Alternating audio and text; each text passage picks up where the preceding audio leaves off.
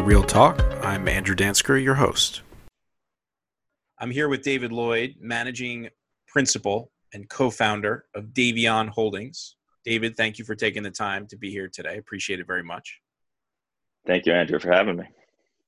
I'm very excited to chat with you. You've got a lot of big stuff going on. You've come out of the gate roaring, launched your firm. Is it 2 years or 3 years? Two and change. Launched the firm 2 years ago. You've already put together a tremendous amount of holdings. You closed on a fantastic deal last week that I want to talk about. And I think that you're one of the most active participants in the market at the moment, and you're doing an incredible job. Thank you. It's a nice intro. Thank you. It's the truth. You know, the intro wrote itself. So that's the nice part. I'm curious to know, just at the 30,000 foot level to start off with, what are you seeing in the market right now? What's going on? The market's very spotty. That's the best way to describe it. Obviously, there's a lot of negativity out there on multiple levels. But from an investment standpoint, you know, we're not seeing a tremendous amount of deals, but we're seeing some very good ones. So you just got to pick and choose your spots, but there's certainly a lot of opportunity if you know where to look. So you talked about a lot of negativity out there, but it sounds like you're very positive. Why is all this market negativity a positive? What's going on where you see opportunity?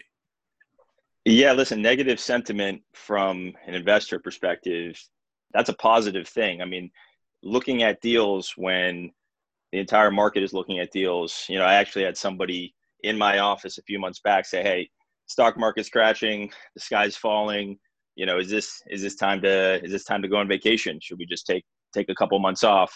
And I mean, it was a meatball down the plate for me. I mean, that is the exact opposite of how I'm thinking. Really, this is the time for us to get aggressive. I mean, we're looking at deals that are 40-50% off from where they were just a few years ago. So we certainly look at this negativity as a way to, or we're looking at the negativity as a benefit to us that we're using to our advantage. Talking about deals being 40 or 50% off is a tremendous statement. Are you comfortable elaborating a little bit on what you're seeing in terms of the deals you're looking at and the deals you're buying in terms of dollars per square foot, cap rate, other attributes in comparison to what they were, say, 6 months ago, and what's going on out there in hard numbers? Sure. So, yeah, I mean, listen, you can look at things from a few different ways, a few different metrics. Obviously, you have cap rate, price per foot, price per unit, et cetera. But just running you through a deal we closed last week down in Greenwich Village, it was a $22.25 million deal. And when I was a broker previously, I had sold next door in 2015, and this is on McDougal Street, prime location. I had sold next door for $1,600 a foot, and this was for a half and half free market building with step-up retail, obviously a very solid location, but that was the time in the market where if it was just on McDougal Street, you had 10 plus written offers and a bidding war. We closed last week on an asset that's primarily vacant and free market for $570 a foot. So wow. That's just a big drop off from where things were trading. And obviously there's a lot of upside for what we're doing, but it's a big drop off. Is that number, so just to clarify, that's about a third. So that's an even bigger drop than you were saying. Are there attributes of the recent purchase that distinguish it from the comp that indicate that it's really a 40 or 50% drop in that market? Or is it really a 65% drop? Listen, I think it's really a 65% drop. I mean, the other building, I'd been in it, you know, several times, and it's inferior as step up retail. The building wasn't in fantastic shape. I mean, listen, it was bought for the location. For our deal, we do have more vacancy, but the buildings are in great shape, and we have at-grade retail. It's actually block-through retail on McDougal and Minetta.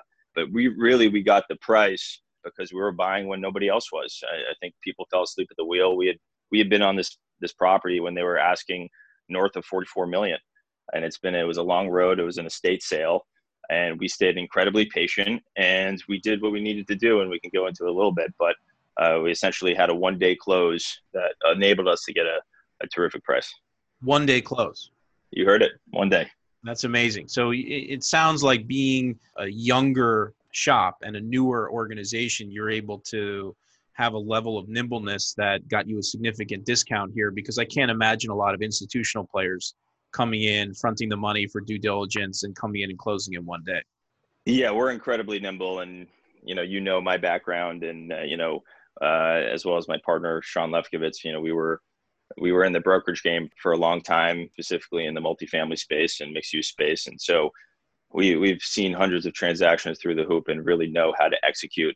We had to do a lot of due diligence in a short amount of time, but we also knew how to get things done with the seller. But yeah, we're lucky. We have a number of great investors behind us who like-minded, who are seeing value in the market today, and we were able to identify this opportunity. And when we had the chance to move quickly, I mean, we moved very quickly.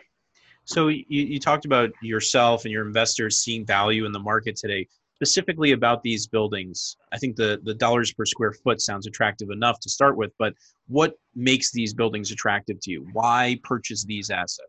Sure. So you listen, obviously basis is great, and the basis, isn't the same in every market, and mainly due to regulation. So we use basis as a guidepost, and that's a very important thing. Of course, everybody likes buying cheap bricks, but if you have cheap bricks where you can't realize that upside over time, that becomes very expensive to hold on to those cheap bricks from an opportunity cost perspective. So I think what's different in today's market and why things have started to look so good in our models is we're able to buy at such a low basis.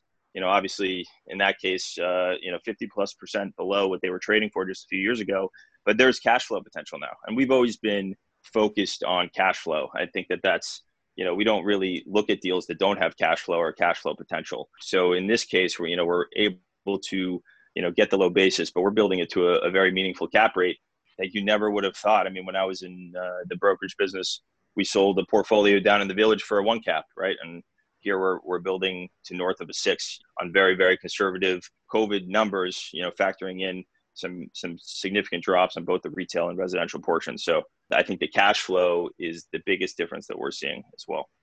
So if you were to sum up your investment philosophy at the moment in this particular environment, it sounds like you're harping on 2 specific criteria that are the basis of your philosophy. One is upside, and 2 is current cash flow or quasi-current cash flow. Is that right?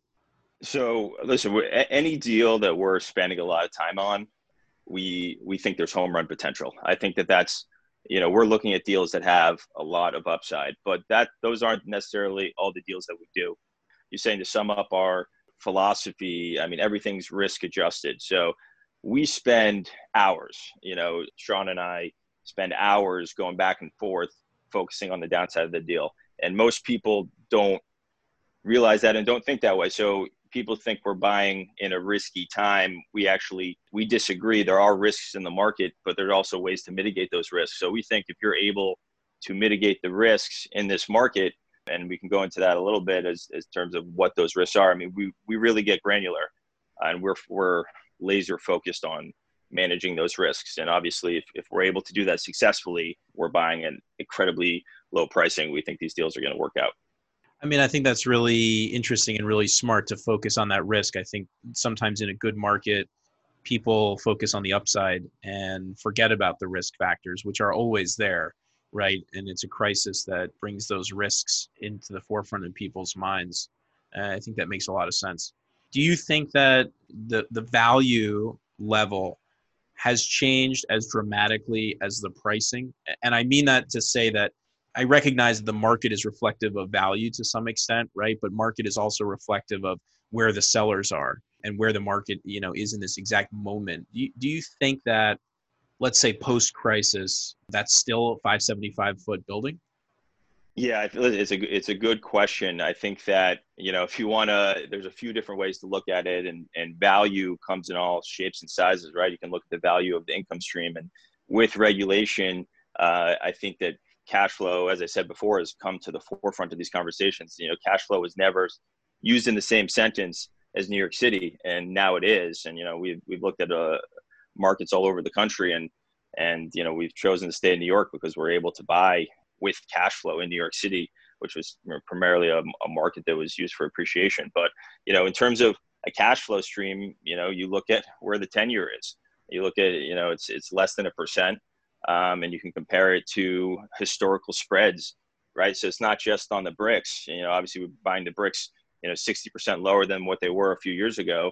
But look at the historical cap rate spreads over the 10-year. And right now we're at a historical spread. I mean, it didn't happen too many times in history where we've gotten this wide. I mean, it happened, I believe, in the early 80s, and it's even wider than it was during the Lehman crisis. So we think that the spread is there also in terms of value for cash flow when comparing it to other investment classes, and just New York City and the risk of that cash flow stream in general.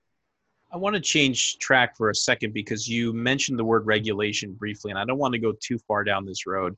However, I'm curious to know what you think the 4-year limited look back new case law has done to values and how that impacts values, if you think it does. I think that case that came down, which limited the look back on rent stabilized units to 4 years, came down right before this crisis and really received a very limited amount of attention in the press for obvious reasons.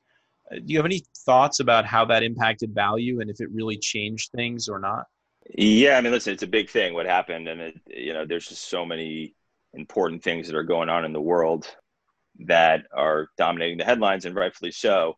But this is something in the multifamily space. Anybody who's been in the multifamily space for a while understands how important that ruling was, the Regina ruling, and it's unknown, and I don't waste too much time trying to figure out what's going to happen in terms of values and predicting. But I think that it will certainly impact velocity. When I got into the business, it was only a 4-year look back.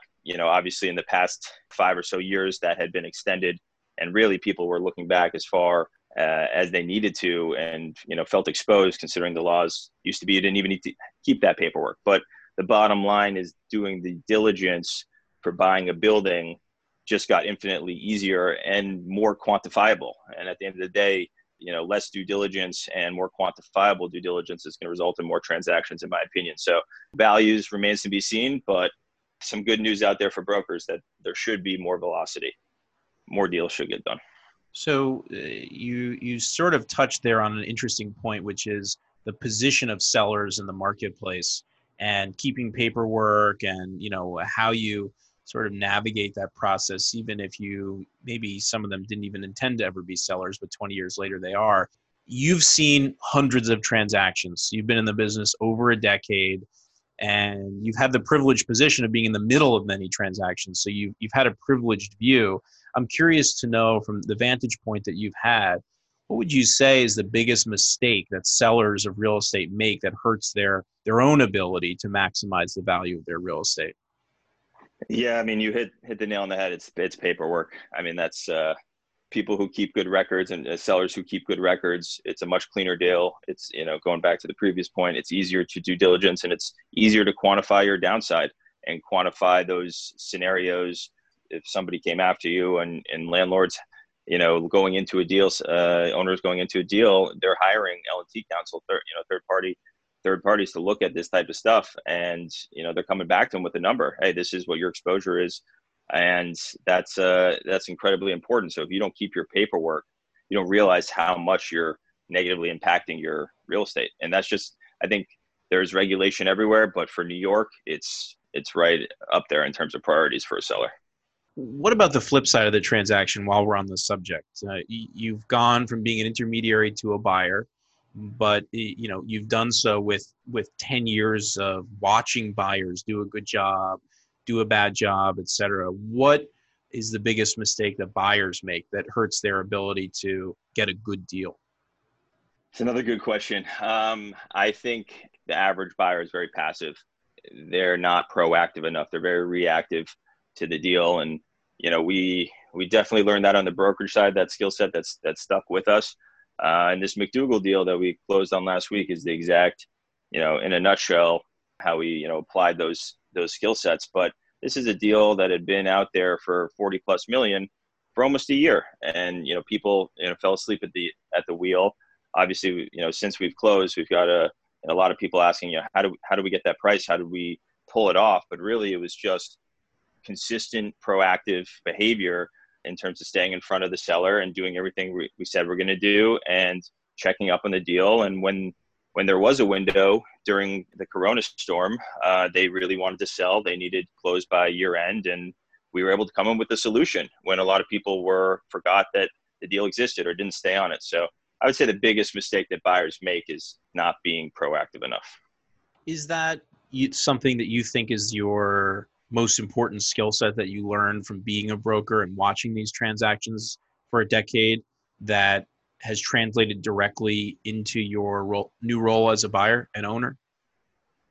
Yeah, I mean, I wouldn't say it's listen, we have a few things I think that distinguish us and, have allowed us to succeed, in this time frame and ramp up quickly. But I definitely think it's one of them. It's definitely part of our special sauce. We've seen so many deals get done. We know how to make it happen, and really we know how to solve problems. And that's a huge skill set just in life and business. We go into each day with the same mindset. We know we're going to have obstacles. We know there's going to be things that are going to be tough to figure out, but we just really have a strong mindset and are able to overcome and get to the finish line. So let me ask you this question.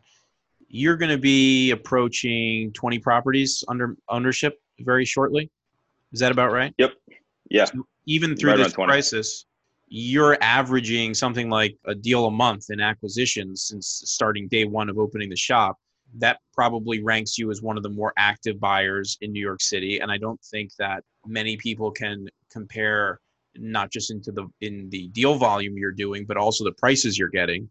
When you decided to jump into the principal side, how did you ramp up so quickly? How did you turn that skill set from being an intermediary to all the other things that you need to be able to do to buy, manage, raise money, do all the other things that need to happen in order to get deals done the way you're getting them done? Yeah. Listen, the jump was a big one, but we saw the writing on the wall in 2015. The market was just too hot. Things were trading, well off, what we felt was their intrinsic value, and bidding wars, won caps. People were not buying for cash flow, forgot about cash flow. And for us, we thought that this was too hot. Following the next couple of years, the market started to decline, and New York's really been in a 5+ year decline on the multifamily side because of political, regulations and everything that's come into effect on that side. So when we made the jump, everything, of course, it was a big jump mentally, but for us, it boils down to the mindset. And we've been able to, listen, everything we do, we want to be the best. I think that that's something also that we hang our hat on. So in terms of finding the contractors or getting into the models or, executing our business plans, putting together, raising capital, the marketing, everything we did, we approached with that same growth mindset. And, that's allowed us to be successful in ramping up so quickly. You don't realize, you look back and, we've come a long way in 2 years, but, in our minds, we're just kind of getting started here. And, every week, every day is new challenges and new opportunities for us. I want to shift, instead of looking back, to also look forwards for a second. We know where we've been. Where are we going? What does the future of the real estate business look like in New York City? Yeah, I mean, no one knows for sure. You obviously can look at the trends. For me, I look at cycles, and I think we're nearing different points in the cycle where things have almost reached their limit in terms of negativity. So things will cycle back. No one knows when, and can't put a time on it. Anybody who says doesn't know. So we don't spend too much energy trying to figure out when that's exactly going to happen.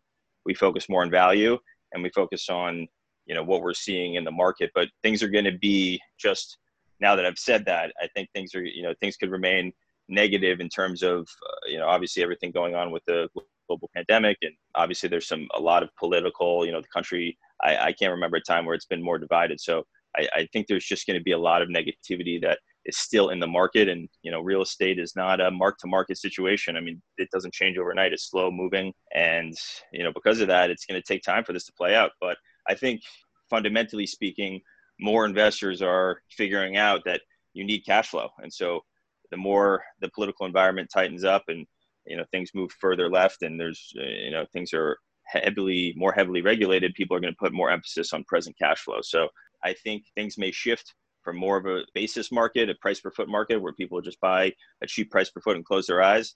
I think that now you got to really be looking at, hey, how are my dollars working for me, and what's going to be my return on my investment? Because if you have no cash flow for 5 years and you put that against a similar building that's earning 10% cash on cash at a slightly higher basis, it's very difficult for that other one to catch up over time.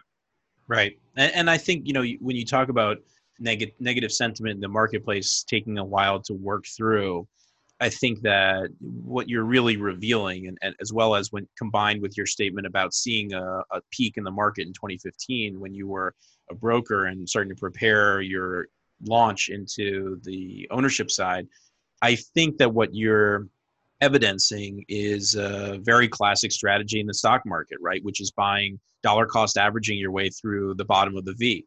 You start buying as the V goes down because nobody really knows where the bottom is. You buy all the way through the bottom of the V. You buy all the way back halfway up the other side. And by the time you're done dollar cost averaging a portfolio through that process, you're in at an incredible basis. And if you've done so with cash flow and you're not risking negative carry during that period, you've got a beautiful thing put together.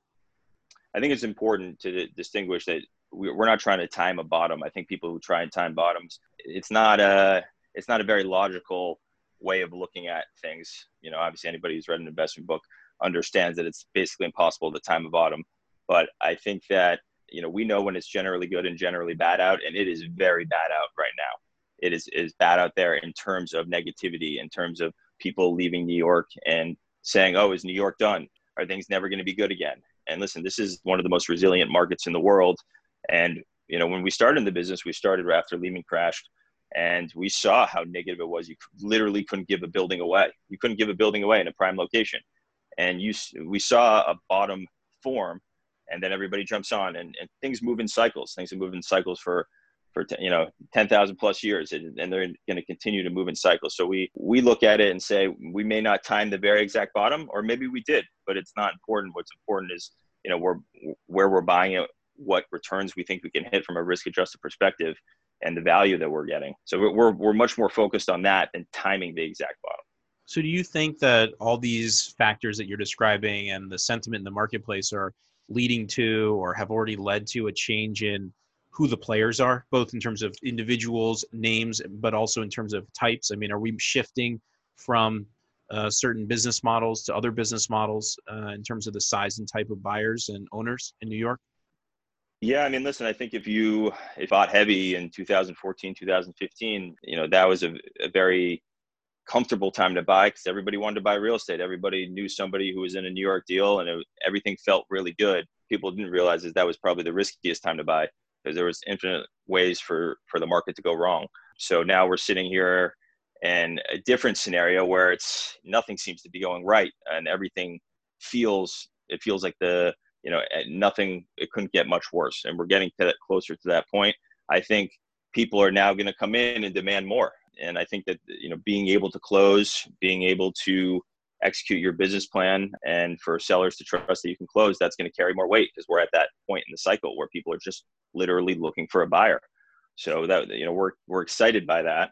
Clearly, there's not many times in New York City where, hey, you offer a 1-day close and you get a special price, because there's just so much attention, so many eyeballs on a deal, and so much competition. So right now we're not seeing a lot of competition, but we expect once people start seeing some of the deals, and we're under contract on 5 more properties, and we think that once people start seeing these types of properties, and what they're trading at on both the basis and cash flow potential perspective, people are going to start jumping back in. Well, you've clearly earned your stripes in terms of proving yourself as an able buyer, which I think is probably why you have so many deals lined up, right? Is that in a market like this, people want certainty and they want, proof of concept, and, having a couple years where you're an active person closing, I'm sure you even have sellers who would speak up to other sellers and recommend you as a buyer just because of the speed and ability with which you're closing, which gives you a tremendous advantage.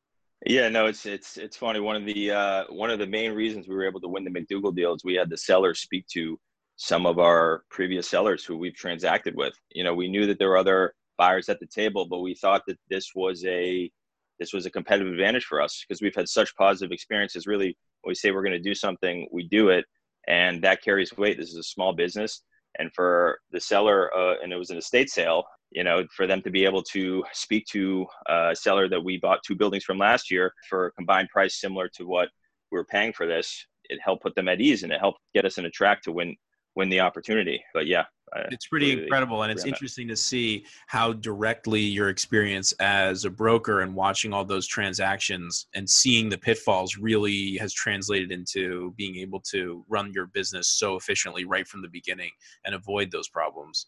I'm curious to know, on a totally different topic, you're originally from Massachusetts, which is a tremendous point of pride. I went to boarding school in Massachusetts, beautiful state for any New Yorkers that have not ventured north of the Harlem River. Wait, where did you go again, Andrew? Where did you go? I went to school in a really tiny school out in western Massachusetts in a town called Great Barrington in the Berkshires.